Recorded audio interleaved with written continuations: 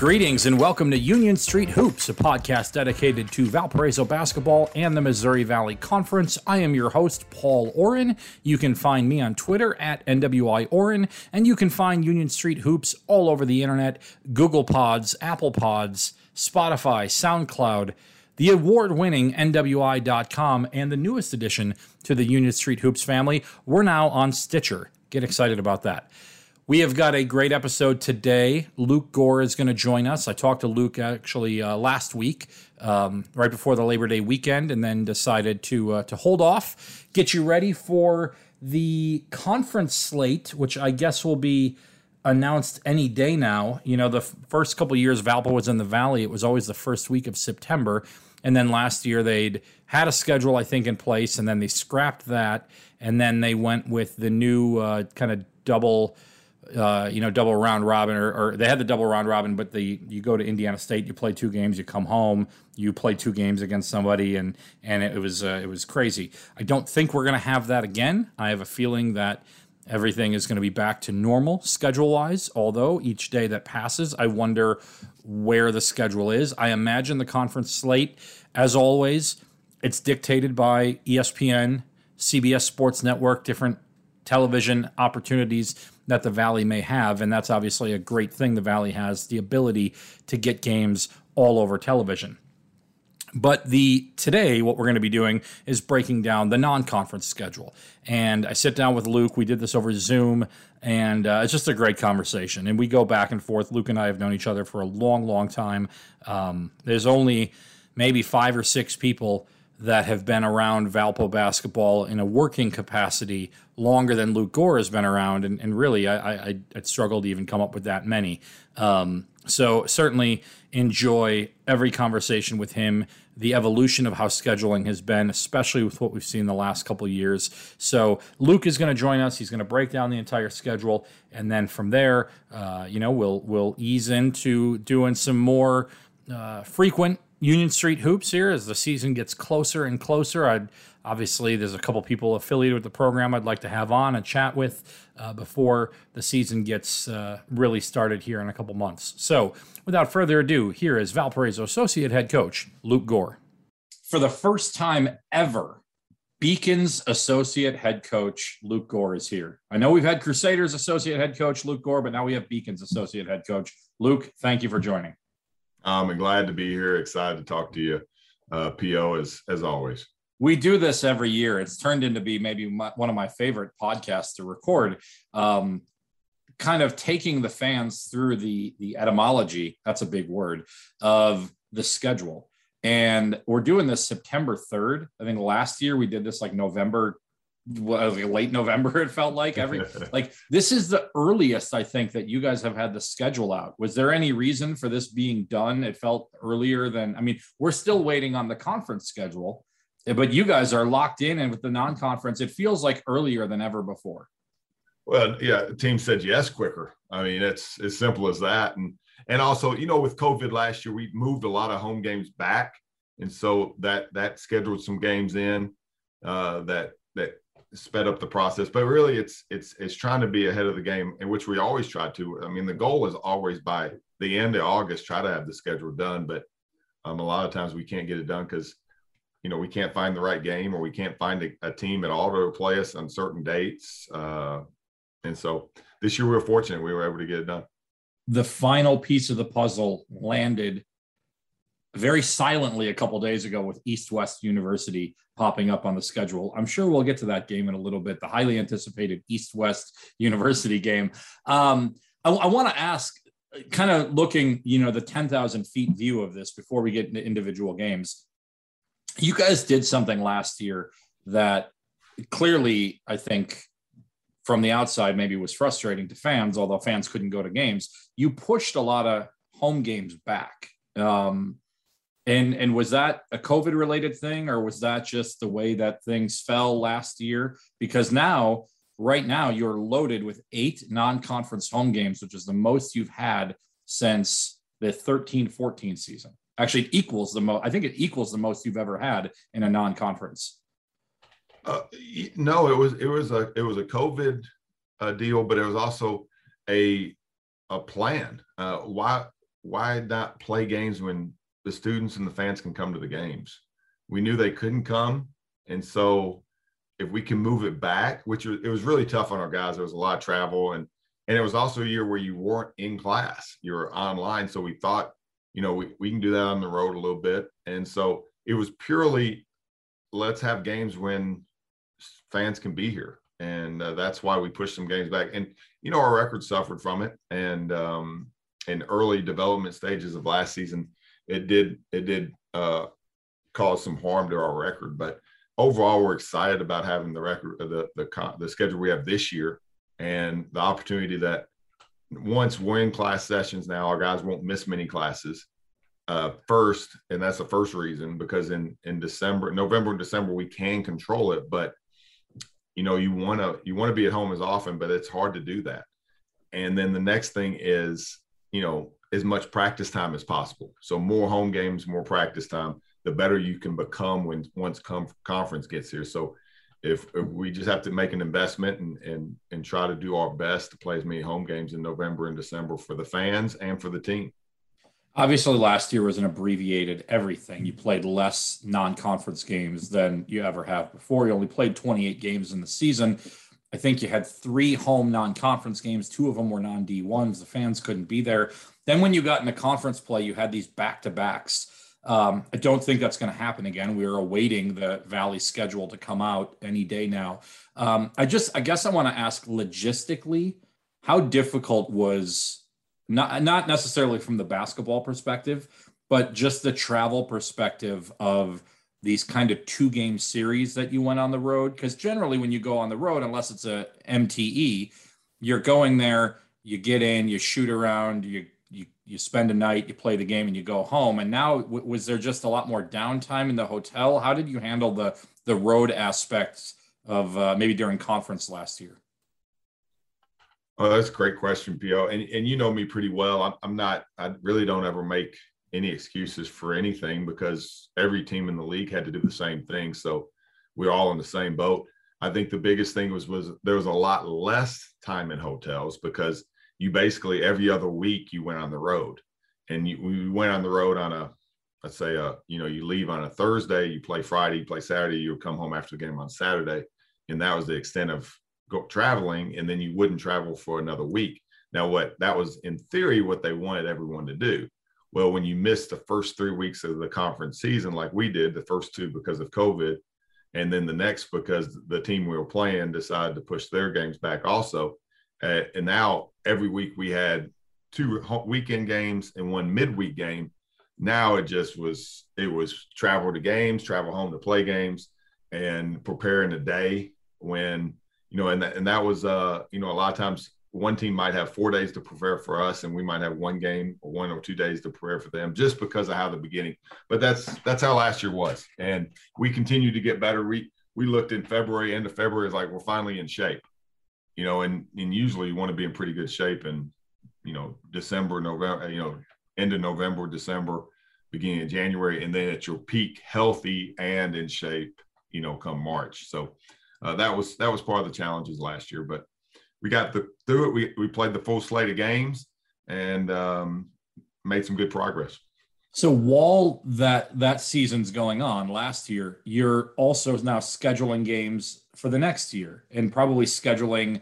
And I don't really know when all these conversations take place. I know some of these were continuations of series that you had with like a Toledo or a UIC, but was there kind of like a, hey, we're going to try to schedule this and things will be normal next year? I mean, was there just kind of, did you have to put in, different procedural things in case COVID didn't really go away, which kind of we're in a purgatory of it, it seems right now. No, last year there was a COVID clause. This year there's a COVID clause in all the contracts, just basically say if COVID isn't a factor in the non-conference, then we got to find a way to figure this out. So to that extent, I'm not a lawyer, so we can have the lawyers in the university take care of that. But scheduling, you schedule once you finish 1 year, you pretty much go on. So I'm working on next year now. And once you finish up, but then you still do home and home series, and you try to have this master plan of what you want, what the athletic department can do, what your budget is, and how can you get to the maximum number of home games and good opponents with the parameters that is set forth. And you got to have that in a year advance, 2 years in advance. So let's say, you know, next year, not this year, but next year, we know Toledo and Western Michigan's on the schedule. We'll go to Western Michigan, Toledo, and Western Michigan will come to us, and we're going to Toledo. So that's the basis because of previous series. And now, how many series do we add to it? How many games do we just get as single home games? How many do we get as a single road game? And then you pick, and you also find out the MTE and the timing of that. So most MTEs are that Thanksgiving week, which is a great week because you don't miss school, but some are at the beginning of the year and some are at Christmas time. So what's your MTE? And then you can schedule around that. Looking now at the 21-22 slate, before we get into individual games, I want to ask there, and Matt and I talked about this a little bit. It feels like it was a different philosophy of playing a lot more home games. Not only getting, Toledo and UIC coming in, which you already knew you were going to get because you kind of moved those things around. You've now really the ones that stand out to me, Eastern Michigan being another one. Of course, that was a return. So you got 3 returns there from games that you played on the road. But the ones that stand out to me here are William and Mary and Prairie View A&M. I think these are one-offs, and obviously, I guess we're starting at the back end of this. But when I look at these 2 games, these feel like games that you normally don't get. These feel like normal road games, right? You only are playing 2 true road games in the non-conference, Stanford and Western Michigan. Generally, that number feels a little bit higher. Did you get a directive, or were you told or something that said, hey, you guys can be a bit more aggressive in getting some home games this year? We were given, I think the words I didn't like the words you used right then, P.O., but I really believe we were given an opportunity to do that. Great opportunity. Mark LaBarber really looked at, what we were doing and the things that we saved on last year to put forth, and hopefully we can continue that. That's the way the Valley schedules. If you look at almost every team in the Valley, they play 7 or 8 home games in the non-conference, almost all of them. And so we've got to get to where we can do that every year. It's an investment from the program and the athletic department and the school to do that. But when you do that, your team does improve on the court because of practice times and being at home. And then they're able to attend more classes that first semester because you're at home. And I think that your program just moves forward, and you need to be able to do that. And when you're in a league like the Valley where everyone else does do it, then you got to step up and get to that point. And once again, Mark did an amazing job and gave us that opportunity to try to go get some games. And we were fortunate to get a couple.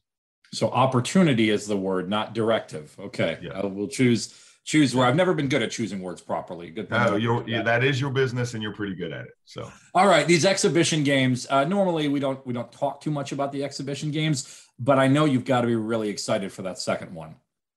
Yeah, well, I actually, I'm really excited about both of them because we're getting to coach against 2 of my close friends in both of them. And so the first one, Ashland, their head coach, John Ellenwood, when I got married, I went off to a camp. And we get back from the honeymoon, and the next day I leave to go work basketball camps because if you want to get in this business all summer long, you work in different camps. And John wasn't my roommate. Chad Briscoe, the AD at Grace, was my roommate and is a close friend of mine. So I actually lived with Chad as much as I did in the first 2 weeks of marriage as I did my wife. But also in the suite next to me was another young, inspiring coach, John Ellenwood. And he's at Ashland, and we've been trying to find time for him to come up and play. So for me personally, it's really exciting for him. He has a great team down there, Division II. They have all their players back that played last year. They played 6 guys a ton of minutes, and they're all back, plus he added some pieces. And then we got Coach Warner coming back, and really excited for Chad to come back. And he went in the Final Four last year at the Division II Final Four, and was undefeated most of the year. They beat multiple Division I's last year, and is just a great friend to go, both Coach Leidick and myself, and just excited that he's coming up, and we were able to work that out for him to get up here. And he has one player that's on NBA radars, so wanted to make sure help him get as many Division I games as possible to help his player too. So very excited for that game. And Chad Warner was, again, a special assistant to Matt Loddick, Matt's first year as head coach.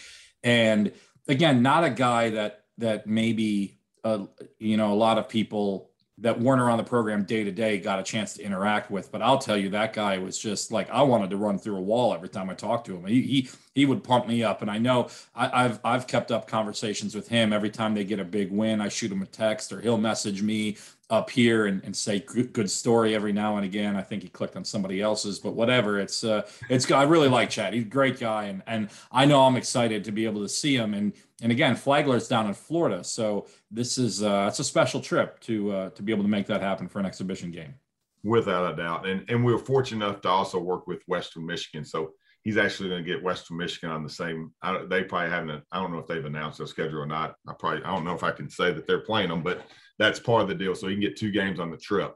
No, extremely excited to get Chad up here. I mean, once again, he's a friend of the program. He's a member of the program. He's a member of the family, and he contributes so much knowledge and so much in that 1 year he's here, and he's still somebody that we rely on, like a lot of the former coaches that have been here, on advice throughout the year. So very excited that we get him up here. And usually you don't want to play friends very often, but in an exhibition game, I think it's a great thing to do. Before we get into the regular season, this kind of begs the question. The NCAA has long stated that you get 2 exhibition opportunities, and for the longest time, for when you and I were coming up in this industry, so to speak, it was always against 2 lower tiered teams. And then for a long time, there was 1 exhibition game that fans could go to. And there was I don't know if you even know this, but there was a thing called a secret scrimmage. I know you never heard of them. Very secret. I don't think you have one this year. I know you've had them in the past. Is there, I guess, your thoughts on getting maybe 2 dress rehearsal games in front of fans versus the chance to maybe go in a gym with a D1 team and work out some things like you have in the past with teams like that? Where it's secret, so you don't even know what's going on, P.O. Some secret could be out there. But no, you know what? When I started, which was just a couple years ago in the business and helping with the schedule, and you were in college as a student, but when that was going on, you could play anybody in these exhibition games. It didn't have to be a college affiliate. So you would Athletes in Action, somebody we always played, which I have a great connection to, and the program does, and have coached a lot of their teams overseas. And it's so you could play that team, and you could help their program, and they had a team that travel and play a ton of teams, and you had different organizations like that had teams. And then the NCAA came out with, you had to play a college team in the exhibition, so it had to be a lower level team, and then they made a rule that you could do a scrimmage against another opponent, and it had to be where fans or no one could attend other than the main personnel. So that's where we weren't even allowed. I remember I saw the video clip. There was a year that John Kaiser hit a game winner in that scrimmage. I know. I'm going to talk about it. It beat somebody. I'm not going to say who. And then you guys ran a very similar play to beat Loyola in the tournament. No, all the guys on the team were talking about, oh, we ran this play already. I'm like, I've never seen this play before. And they're like, no, it was a secret. And then I saw a video clip of it. And then people started texting me like higher ups, maybe the athletic director, like, hey, like, how do you know about this? You're not supposed to know about this. I thought it was, I don't even know if those are still going on this year. Did you guys just opt out to do? We just opted out. To be honest, Chad's game with Flagler came in late. We were actually going to scrimmage somebody else. And then that game came in late, and we had to, we decided to do that instead of the scrimmage. So and I do like two live dress rehearsals. I also love getting back in the gym so our fans can get out and see us. I think there's a good buzz going around the community and the school. Hopefully, I know we're going to publicize it. I know we're going to get out there and promote it. And I know the students are going to know about the games a lot better this year than they have in past. And I think we're going to have good sections. So I love that we get 2 games, just 2 more opportunity, one more opportunity to just have a home game, and more opportunity to see the guys and watch us play, and us get in front of our home fans.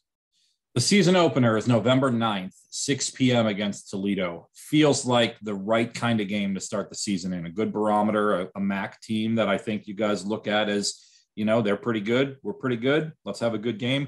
How important is it for you to start the season at home? Last year, you went to Vanderbilt, great opportunity last year, and then you were at Purdue or UIC in Purdue. You're on the road 3 in a row. To be able to have an opening night at home, how nice is that? It's really good, and Toledo's been great. Todd over there he's great to work with and doing the schedule. So it is a great game. 2 years ago was an amazing home game, and then last year we were supposed to open up at Toledo, and so it's close proximity to drive, and it's just a good game. But opening up at home is huge because we are dealing with 20, 21, 22-year-olds, 18-year-olds, some of the guys, and as much as we want to say they're resilient and you want something that's comfortable for them to get rolling too. So playing at home usually gives you some of that comfort. And now we're playing a team that's very good. That has some really good pieces. They're going to be picked one of the top 3-4 teams in the MAC. And so we're going to have to play to win for sure. And I'm excited for that game. Then you're going to have another home game against the Horizon League team, UIC, a team that I enjoy seeing on the schedule. I'd be remiss if I didn't mention that I would love to see Oakland on the schedule or Milwaukee on the schedule. Really, any of those Horizon League teams bring back some good memories of some great rivalries that you guys had. You got UIC on the schedule last year. You went there. Is this just a home and home situation here with these two and done? Yeah, but we're going to keep trying to play UIC if it works out. And they want to play too. But once again, there's a lot of parameters in making games work out, which we've talked about in dates and timing and what the conference tells you, how many games you play. The problem with the Horizon League is they play 22 league games. So they play 22 league games. They go play 3 games in a classic or an MTE. And so now they're up at 25 games, and they only have 6 more games to schedule because you can get to 31. And almost every team in the Horizon League has to play 5 or 6 bye games. So they don't really have many opportunities to play home and homes. But we're working like with the teams that you said. We talk to them each year. Greg up at Oakland's is awesome, and so we're working with those teams. But it's just they don't have very many opportunities to schedule non-conference games. And if they did have more of an opportunity, we could get more of them on the schedule. So we are working. UIC is too close, and they're a good program. It's too for us not to try to play them each year. We'll get to the 2 road games in a second. I want to continue on with the home schedule. You've got the 2 non-D1s. I know that fans get frustrated at these because, for the same reason I think fans get frustrated at NFL preseason games. You're going to put something on the floor that, or out on the field that you charge the same price, but, I'm not going to see Aaron Rodgers out there, or in your case, Ryan Fitzpatrick. Which, by the way, congrats on Ryan Fitzpatrick. That guy's going to be a stud this year. I know you're excited. I see you're growing your beard. Yeah. Well, I've been doing that for a few years now. He's trying to catch up to me, but his beard is big time. Yeah. What is the value to playing non-D1 teams? I mean, what is it a necessary evil? I guess I also think about the fact that you do give a chance to give an opportunity to some guys that maybe to be able to get a D1 game. And just like when Valpo was up and coming, teams like Notre Dame and the Stanfords of the world would give a shot to Valpo years ago, or Purdue would come in here years ago or whatever. But just your thoughts on playing the non-D1s. Well, we've already talked about how exciting we are to have all these home games. Well, to get home games that are not part of a series, it costs a lot of money. It doesn't cost as many to get a non-D1. So do you want us to be at home, get comfortable with our surroundings, go to class, get better as a basketball team, and be ready for conference play? Then if you can throw in, 1 or 2 non-D1s in there, then it's budget-wise, it helps your budget. And then 2, it also gives you an opportunity. If you look at all the big-time schools, they do the same thing. It just happens to be with Division I teams that are in the bottom 300 of conference. That's why for us to get a game now, how they put the net rating out there, and we'll get to that, I'm sure, is, the top teams or anybody wants to try to get in that large bid, they're playing the lowest possible teams, because if they win by 30, it's better than beating or trying to beat us by 10.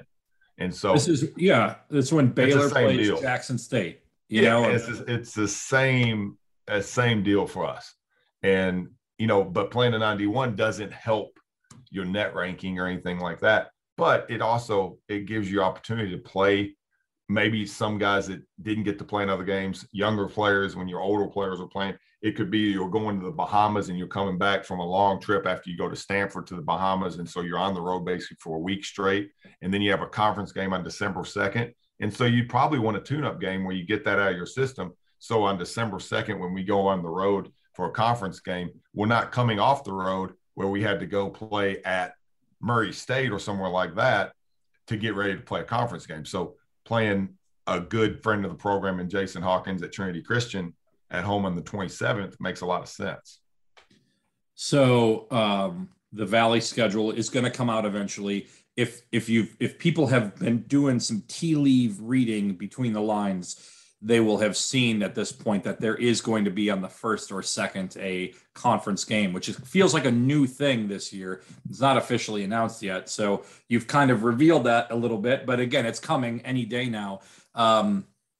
Is there any thoughts to, I mean, I know that in the Horizon League you used to do this all the time. You played 2 games really early in the season. And I always felt like if you won those 2 games, that's amazing. If you lose those 2 games, it kind of ruins Christmas a little bit, or ruins Thanksgiving. What's your take on stepping into conference a month before you play any other conference games just for a one-off? Well, there's 2 different takes you can have. One is it gives you an opportunity to that after Christmas, because we'd have to start conference pretty quick after Christmas. Now, they push that back. So you can go on the road and get, play a high major or something, or you can start a good home and home, or you can also, get a home game like we did this year against a very good team, but it's a home game that you can get ready for conference play. So there's a big positive on that you have more time to prepare after Christmas. So you would think you might be more prepared to play that game on December 2nd than you would on December 29th because of the Christmas break. And at us as a staff and as a program, we try to give our guys as many days off at Christmas as possible. In the storm of college basketball season, our guys don't get Thanksgiving, they don't get Christmas, they get a lot of things. They're very blessed in the things that they get to do. But if we can give them 3 or 4 days off for Christmas, we're going to try that. And so now, not playing a conference game, that I think that's the main reason why. But the other side is, you play 1 game in December and you got a young team versus an old team. Let's say that's the case. And you're not going to be as prepared for that game as other guys.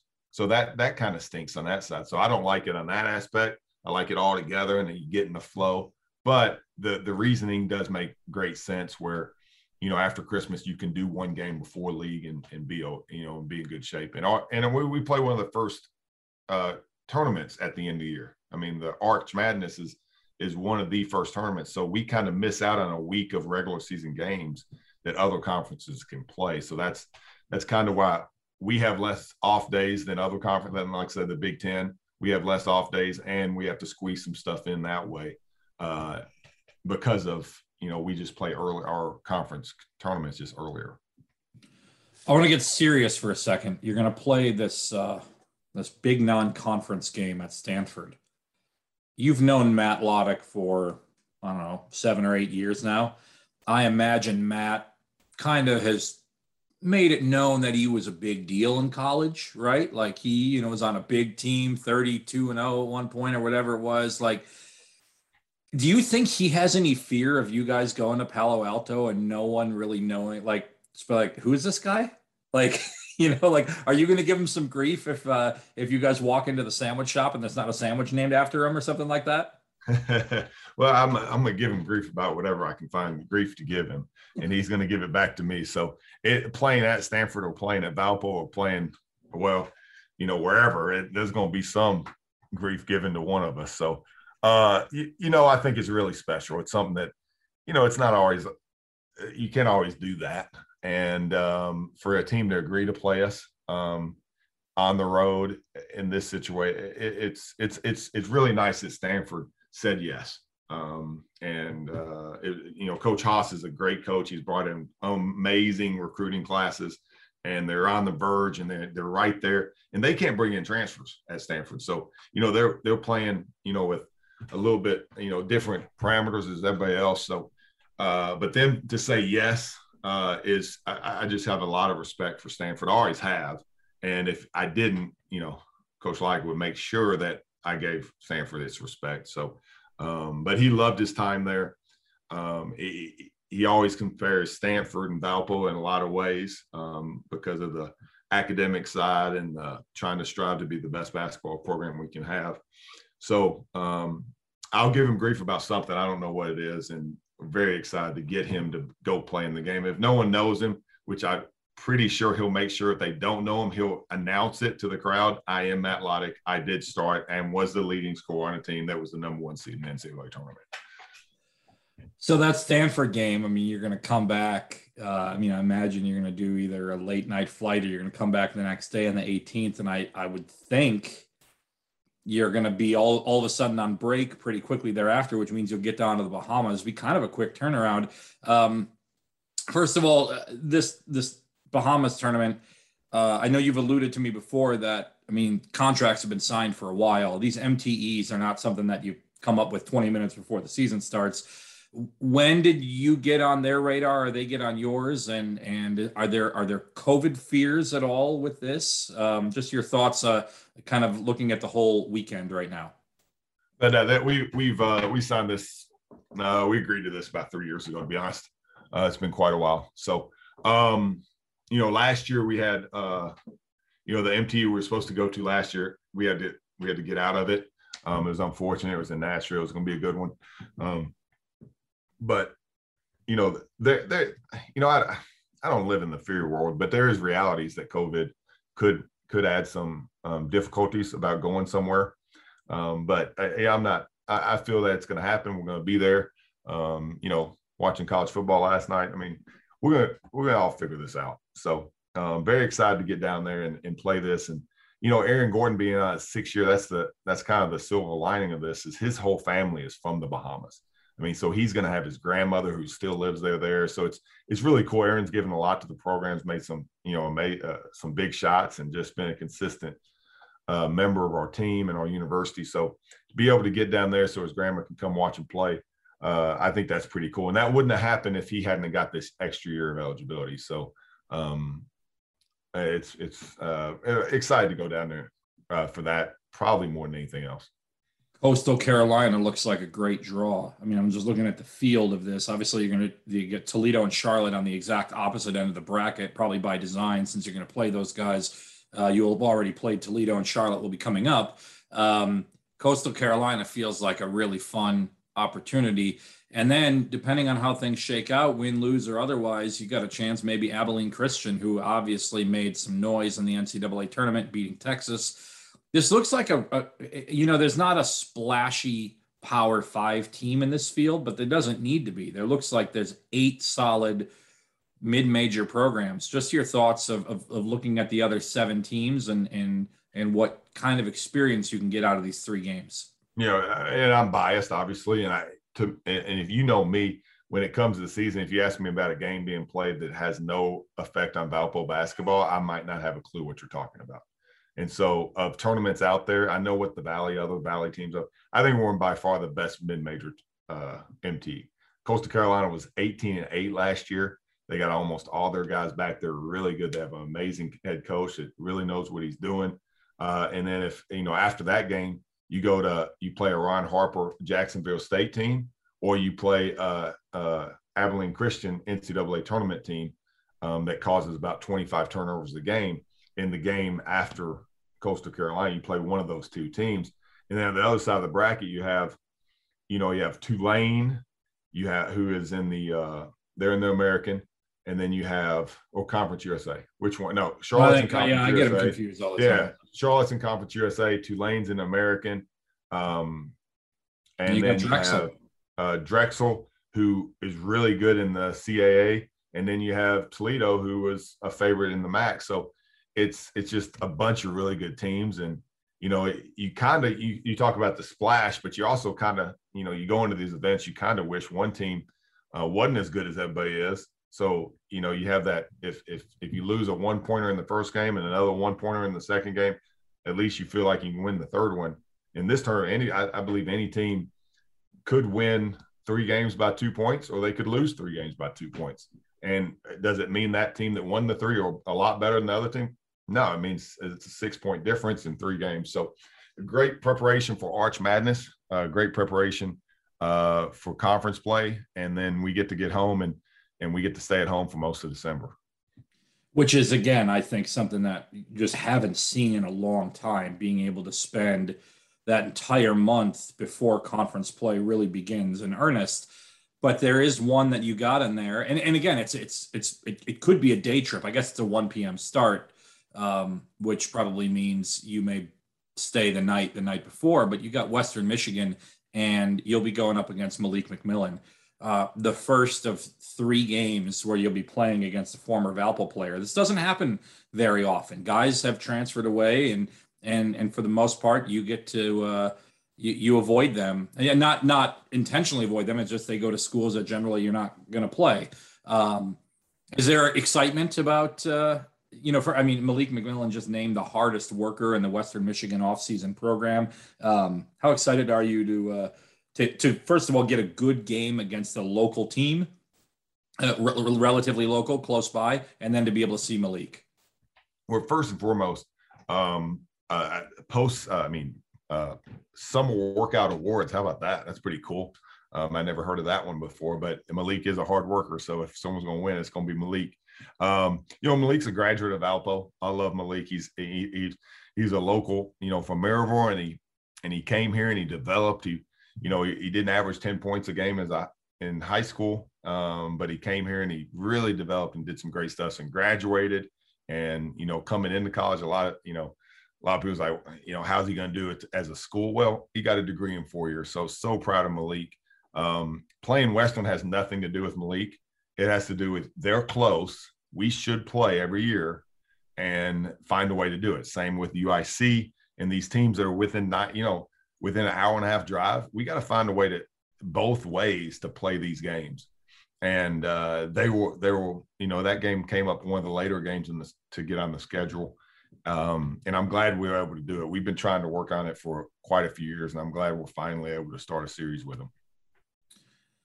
Charlotte comes here on December 11th. This is a solid, above average, mid-major team that you guys have had a lot of interactions with over the last 20 years. I can remember my senior year, they showed up on the schedule. Valpo went to Charlotte, and they had an NBA prospect on their team. Valpo won that game, and it was maybe like, they had like a 95% home court winning non-conference win at that point, and Valpo won that game. Charlotte came back to the Arc a couple times. You guys revisited this later on. What is it about Charlotte that they keep every 5 years or so? They kind of pop up on the schedule. I'll be honest, I have no idea, but they do, and it's a good game. And who was the big time player in that game? Do you remember? I was coaching. I'm going to do a quick Google. No. You just got to think of it. I'll tell you that he's very intelligent, and he wasn't always in the headlines, but he played well, really well that game. And all the time when he shoots, it goes in. You're talking about a Valpo player? Valpo player. When we beat them at their place, who was like the player of the game that is not the player of the game very often? Well, I'm trying to think because I'm talking about 2001. I'm talking about the it was 2003. Did we go back in 2003? Yeah, I'm trying to do a quick look here. Bear with me, everybody. Can't you do it off? Come on. I got okay. 2005, 2006. All right, I'm looking. We got it. Found the score. 80-77 win right there, and there he is. 24 points, 4 for 4 from the 3-point line, 8 of 9 from the floor, 5 rebounds. Seth Colclasure. Yep. How about that? Seth with 5 rebounds. I forgot about the 5 rebounds. Seth was 6 foot on a good day, and as good a shooter as there is. So, yep, I always remember that game because Seth He dominated. It was awesome. So yeah, they had a guy in that game. They had a guy named D'Angelo Alexander at 32 points. In 2001, they had a guy named Joby Thomas, who was a sharpshooter who never quite made it, but at the time, he really looked like he was going to be it. So again, Valpo's had a lot of kind of interactions with Charlotte over the years, and I'm trying to think the last time that Valpo played Charlotte would have been. Well, you guys played 2 years ago. Yeah, 2 years ago. Yeah, so you played 7 times, and you're 4-3 against them. And this is a team that's a good team. Really good. They're not close. They're not driving. It's not like you're playing a MAC team. So is it just easy to get them on the schedule? It just happened, to be honest. And, don't forget Bryce played in Charlotte too. Coach Drew back in the day. So, I think he had a little bit of thought to get back there sometimes. David Chadwick is from Charlotte. So, last time we went down there and played, it was really awesome. Him and his wife and his kid was there at the game. I think, so that was really cool. It just, it happens. And once again, sometimes a team will say yes, and they're in a great league and they're a great program, and they have a great staff now that is just willing to play. So it's, sometimes that's who can play on the date you have, and sometimes it's the same team that pops up. You're going to get Eastern Michigan on the schedule, and that is a return of a game that I think happened 2 years ago, and really one of the more crushing losses of that season. I thought you guys were up big. I went to that game. John Bowker and I drove to that game, as a matter of fact. And you guys were down big. You came back, you took the lead, and then, that was a tough one. They got some players on that team. Why was that a COVID casualty last? I hate to word it that way, but it was a COVID delayed game. COVID delayed game. Postponed game, maybe postponement. Yes, I think that's a common word in journalism for games. Probably better than what I just said. Yeah. So Charlotte was too. So Charlotte and Eastern Michigan were 2 games that we were supposed to play at home last year. And it came to our attention that they need to move back. And we were like, let's move it back. Because once again, why not have more home games this year? So that brings us to the last 2 games, William and Mary and Prairie View A&M. And I know we kind of touched on these a little bit at the beginning, but again, these feel like games that are just a little bit different than, and again, games that you just really haven't had in the past. I know when you talked a little bit about Flagler, you talked about them, kind of piggybacking on another trip that they're going to do. You were able to do this with at least one of these teams, I think, right? That is maybe playing a Big Ten team in the area. And is that how these things come together? Yeah. Prairie View's playing Northwestern on the 30th. And to be honest, we scheduled them before Northwestern scheduled them. So technically Northwestern's riding our piggyback. Okay. And then William & Mary has a lot of Chicago area kids on, not kids, but young men on their team. And so it was good that's why they would come back. Prairie View A&M, and I know I jumped back and forth between teams, but let's go to Prairie View. They were undefeated in their league last year. They got an upset in the second round. Not upset. Texas Southern is really good, but they lost to Texas Southern in their conference tournament. And we all remember the Texas Southern team that we played in the NIT, which I think was probably our hardest home game that year. And we played them, St. Mary's, and Florida State. And I really believe the Texas Southern game was our toughest game. And so, and Prairie View went undefeated in that league last year. So they're not a team that a lot of people were wanting to schedule. And so that gave us the opportunity to actually get them on the schedule. And so excited for that. They play a matchup zone type deal, which is a little different. So that's another reason teams wouldn't want to play them. And once again, in the land of the net ranking, one of the biggest components of the net is winning games by a lot of points. So you have high efficiency on offense and defense, and that plays into your overall net ranking. And so a team like them, a team like us, teams don't want to play us. Anybody in the Valley, and no one wants to play a Valley team. And then when it comes to their league, no one really wants to play Prairie View and A&M. So I'm really fortunate that, and they were great to work with, that they were willing to come play us, and we were able to get that home game. So William and Mary, Prairie View, A&M, both one off. You guys are hosting, not return. Okay. Yeah. How much, And again, I think this is a great. I'm going to tell you complimented me on a question earlier. I'm going to compliment myself before I ask this question because I think this is going to be a good one.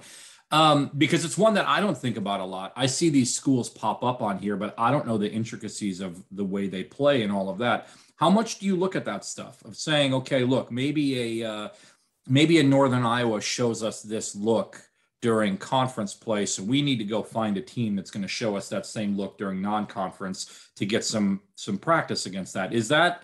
Do you look at that? Obviously, with obviously you know the style that some of these teams have played. How important is that to get different looks throughout the non-conference?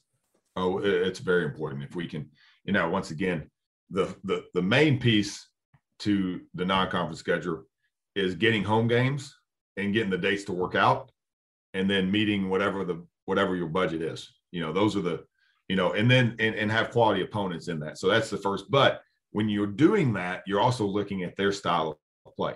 That's why Prairie View A&M is really not a how they play is really not going to prepare us that well for the conference.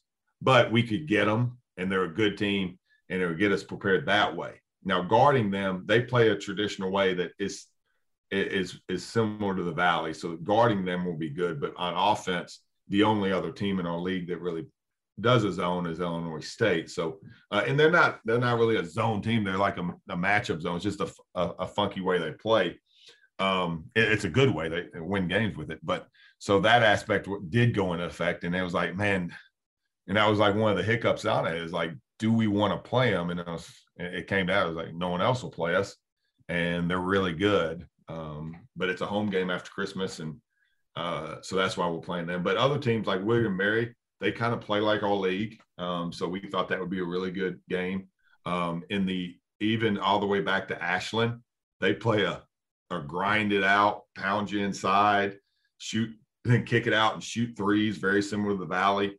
And so that was important and so we look at those things in scheduling a team. Like Eastern Michigan was a team that, we got on the schedule a few years back, but they don't prepare you for the league because they used to play, the Syracuse zone all the time.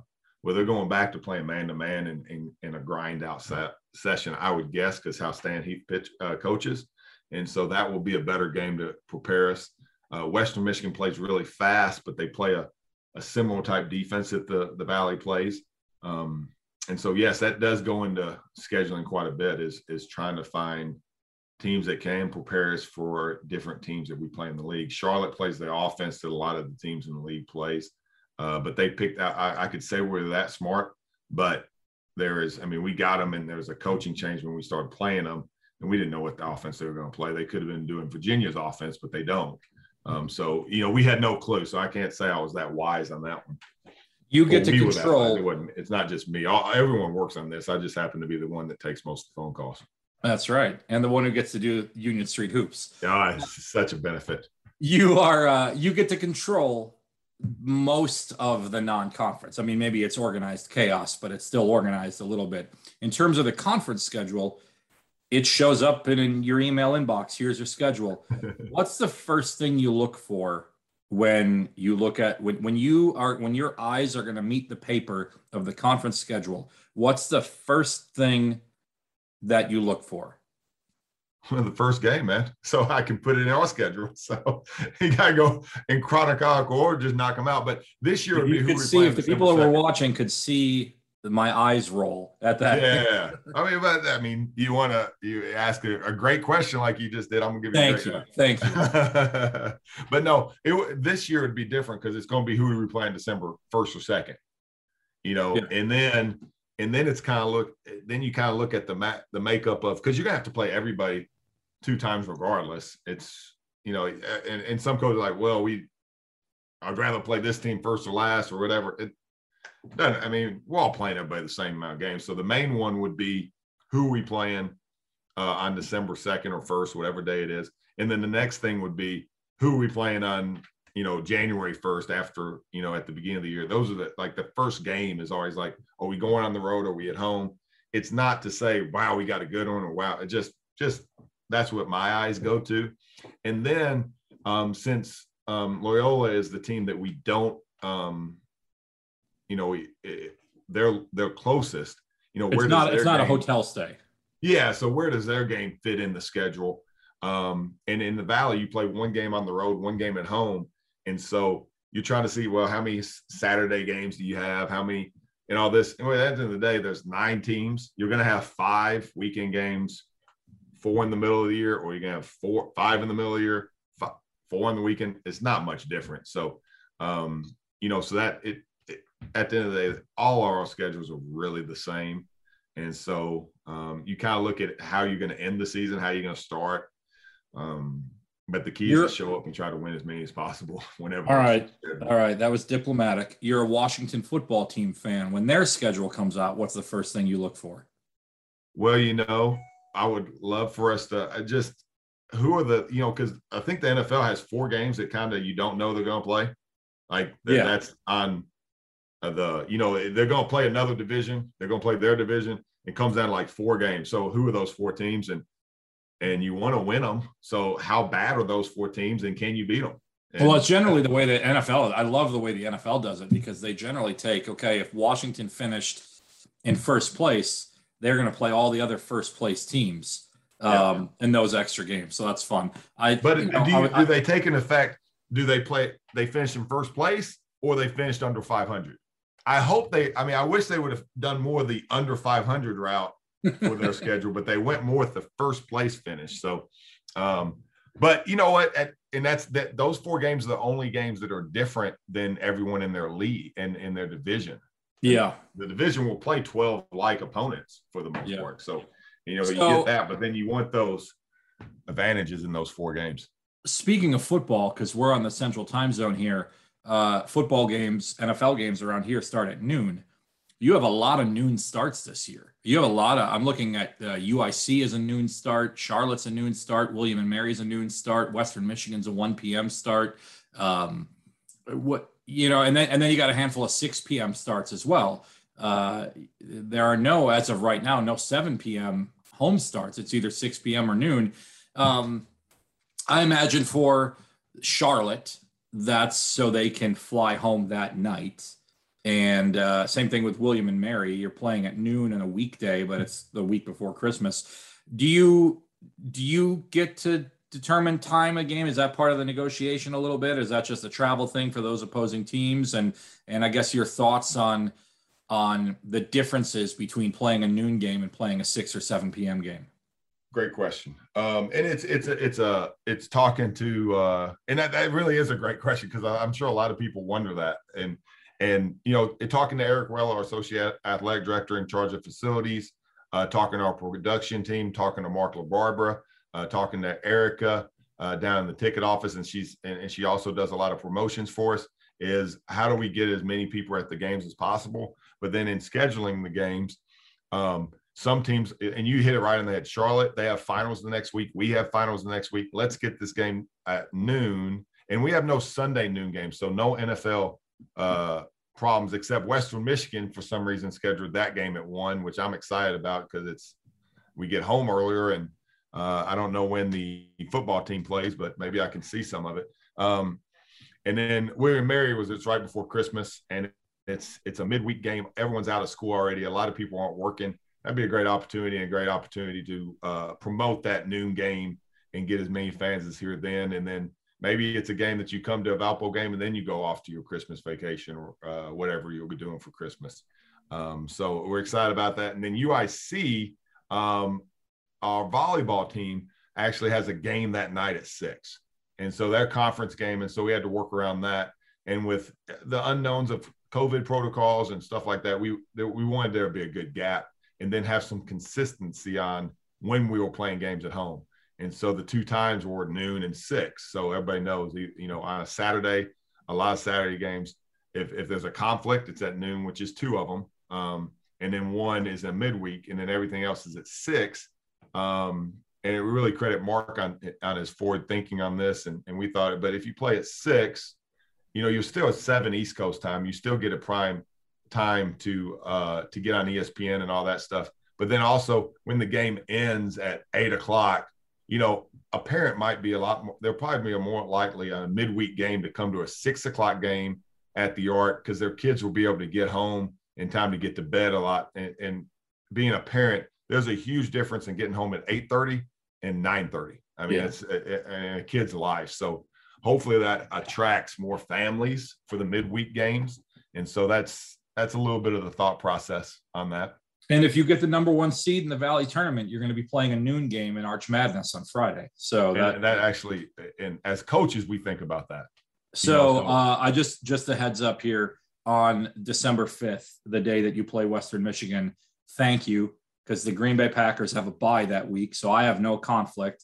And I think you'll like to hear this. The Washington football team plays at Vegas in what appears to be a nationally televised game at the 3 o'clock window. So you'll get your game done. And then on the bus ride home, you'll be able to watch the game. So that's great. A lot of incentive to win that game. And I'm going to watch the game so we can get better. But when watching a game after a loss, it's a little bit different. So yeah. I probably wouldn't have 2 screens going up watching it after a loss, but after a win, I can have it on my phone, the football team going, and then watching that. But we actually scheduled that mid-afternoon game specifically for you. Thank you. I appreciate that. So we knew if the Packers were playing in the middle of the day, less likely you go to Kalamazoo, which is only an hour and a half away. But I'll be there. It's a bye week. Both. Yeah, you got to be there now. Both the teams in my household, the Packers and the Browns, both have a bye week. So I'll be in Kalamazoo. Let's go. I don't want to take up too much more of your time here. While I have you here, the guys are back. I don't want to go player by player because that would be another 20 minutes, but maybe a couple guys that are standing out to you right now, some buzz in the early fall workouts. Anyone standing out to you right now? I know as a coach, you love all of them equally, but what have you seen from maybe some of the freshmen or some of these newcomers that'll get the fans excited, the Beacon fans excited? First of all, I think the guys returning have done an amazing job improving their game and welcoming in the new guys. So you have to give, Aaron, Ben, Sheldon, Emil, Connor, Brock, Luke, Tyler, all those guys a lot of credit because how they have improved in the offseason, drastically improved, really worked on their game, staying loyal to Valpo, and really you got to give them a lot. And then welcoming in and just and teaching the new guys, Valpo, and then the new guys coming in, telling them, hey, this is how it is somewhere else. I'm really glad I'm at Valpo. Like it's you might think the grass is a little greener somewhere else, but I'm telling you, you got it pretty good here, and they really take care of you in ways, and I'm biased, but it's really like at the end of the day, do you have the opportunity to get better? And the guys that came from big time programs, that came from smaller programs, whether it's like, we have every opportunity to get better at Valpo, just like they do there. We're given all the opportunities, and some things we're a lot better at. So that's what I'm excited about. So we have the, Thomas from Michigan State, and Trevor and Kobe and Joe from Wisconsin. Then we got Kevion from Winona State. So those 5 transfers coming in, they all can come in as like, man, this is, Coach Loddick's door is always open. I never saw the inside of, my former coach's office, but maybe once a year. Like, he's very accessible. If the only coach you ever know, you might not think, well, hey, coach is kind of hard to go talk to. And then they realize, oh, wait, we got a pretty good situation here. So that's their leadership, all 5 of them, and telling their stories to the guys that are here has been amazing. And then all those guys talking to the freshmen. We have, 5 freshmen, and they work, and they have no choice because of the 10 upperclassmen, 13 actually upperclassmen that are on the team. You got no choice. Like, we have a freshman and a 6-year senior in the gym all the time, playing one-on-one, working on drills together every single day. Our practice gym is packed with no coaches in it, with guys trying to get better. So I know that dodged the question a little bit, but it is reality of the experiences of transfers coming in from really good programs and really good coaches, and communicating that to our current players, our returning players, and then the freshmen has been invaluable. So with Thomas and Trevor, they're very outspoken guys. Joe's really outspoken. Kobe and Kevion's a little quieter, but they're good dudes. But, those guys speaking truth and what's out there has been really awesome. And then just how they've all came together. Competitiveness in practice has been tremendous. And and the amount of size we have has been nice too. That we now have some big bodies, so it's we got to get everybody healthy, which everybody's close, and get rolling. So my final question, and I ask this because I mean, you and I have been around a long time. You've been, you got to be one of the longest tenured athletics people around. So at least for me, when I see guys come back to visit, it always kind of warms my heart a little bit because you never know who's going to pop in. There were two guys that were back in the ARC last week for completely different reasons. Victor Nickerson was here for a little bit, got to meet his wife, which is amazing. And then I also know that, and I'm just curious, this seems awesome. Daniel Sackey transferred down to New Orleans, and they had to be evacuated, obviously, because of Hurricane Ida. And I'd reached out to Daniel, and I said, hey, are you safe? Are you good? And he said, yeah, I'm actually back in Valpo for a little bit, hanging with the guys. And then he went over to Western Michigan. When you see, we talk about basketball and on the court and all that stuff, but when you see guys like Victor come back, or a guy like Daniel who, gets to come back and spend some time, albeit against terrible circumstances down there, just kind of your thoughts on those relationships as they continue beyond getting minutes for a team. I think I love it, to be honest. It's one of the, Victor coming back to, basically show off his wife.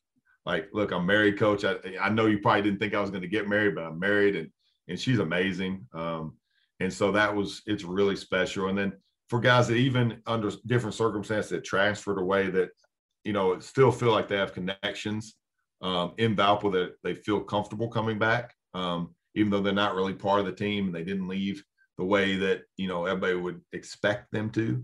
But to be able to have that comfort with the community, with the players and the staff it's pretty special. And then, also throughout the year, like this summer, I've seen Lexus Williams. I've seen new coach at Boise State, special assistant. Yeah. I'm so happy for Lexus. I mean, Lexus is an awesome guy.